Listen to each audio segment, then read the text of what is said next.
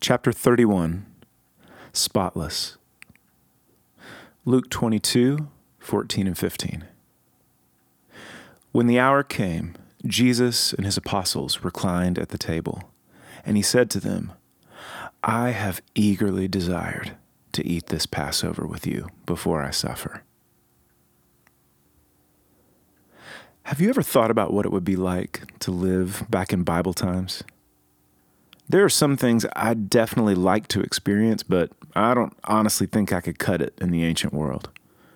I probably wouldn't make it very long without air conditioning, Diet Dr. Pepper, and college football. But if I could just briefly time travel, there are some moments I'd like to visit and see for myself.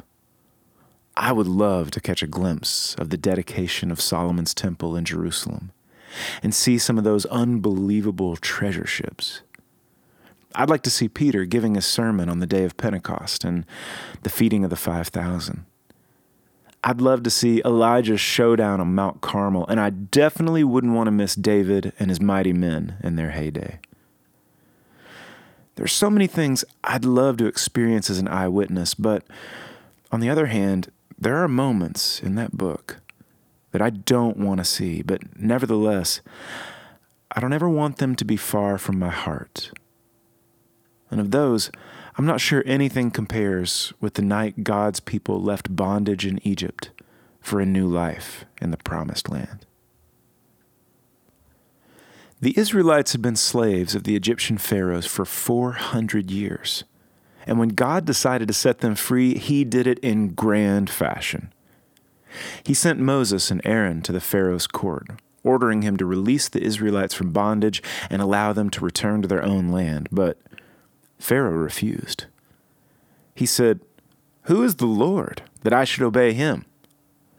The Lord then showed Pharaoh exactly who he was by sending a series of devastating plagues designed to personally mock the false gods of the Egyptian religion and to cripple the land, the economy, and community life of Egypt. It was a systemic destruction of Egypt from the inside out. And with every plague, Pharaoh's heart was hardened as he refused to let God's people go. But finally, God sent the worst plague of all. At about midnight, a destroying angel would sweep through Egypt, killing the firstborn son of every single family, from Pharaoh himself down to the lowliest slave, and even their cattle. So far, in every one of these plagues, the Lord struck the Egyptians, but automatically left the Israelites out of harm's way. They didn't have to do anything. They were just covered, protected, and excluded from God's wrath. This time was different, because there was something the Lord wanted his people to do. God gave Moses a detailed plan for how the Israelites would escape the coming disaster, and they had to follow it to the letter. It was going to be a dark, noisy, costly, messy, bloody, confusing, difficult, and strange night. Unearthly screams would pierce the dark, and it would probably feel like the whole world was breaking. But if they followed, they would survive. This was the plan. Each family had to take a spotless year-old male lamb from the flocks and bring it into their house. The family had to care for it for 5 days, and then at twilight on the last day, they had to kill it, collecting the blood. The lamb then had to be slaughtered and roasted for the family to eat, and they had to eat all of it that night. Some of the blood was then painted onto the door frame of the house with this plant that looks like a paintbrush. God said that when the destroying angel came through Egypt, he himself would see the blood on the door frames of the Israelite houses and would pass over their roofs, protecting them from the plague of the death of the firstborn. What a strange, scary, and unbelievably amazing night that must have been. I can imagine fathers and grandfathers huddling their family members close through the watches of the night, praying and singing and just hoping that the plan had worked and that they had done it all right while longing for daybreak. Now, the really interesting thing about that night is that God didn't just give Moses and his people those instructions for the immediate moment. In the same breath, he told them that this would forever be a national holiday that they had to observe every year. It would be called Passover.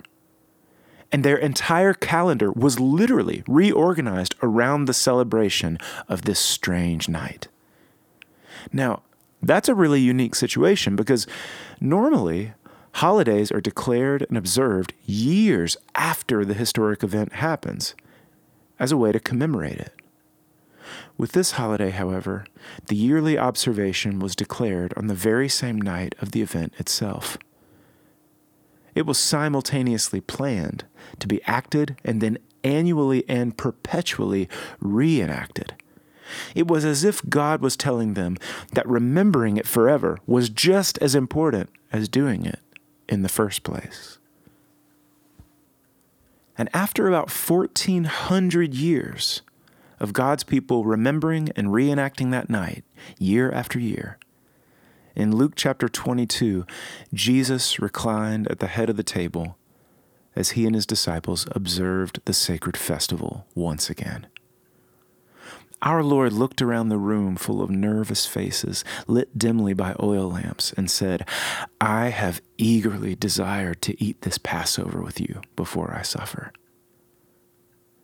In the original language, the word we've translated eagerly and the word desired are really both the same exact word.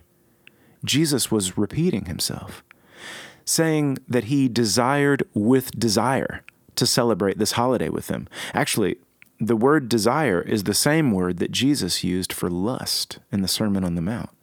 It's an incredibly strong and passionate word. Jesus was saying he's desperately longing for this moment. It was extremely important to him that they share this ritual meal together, remembering the night God saved their people with blood.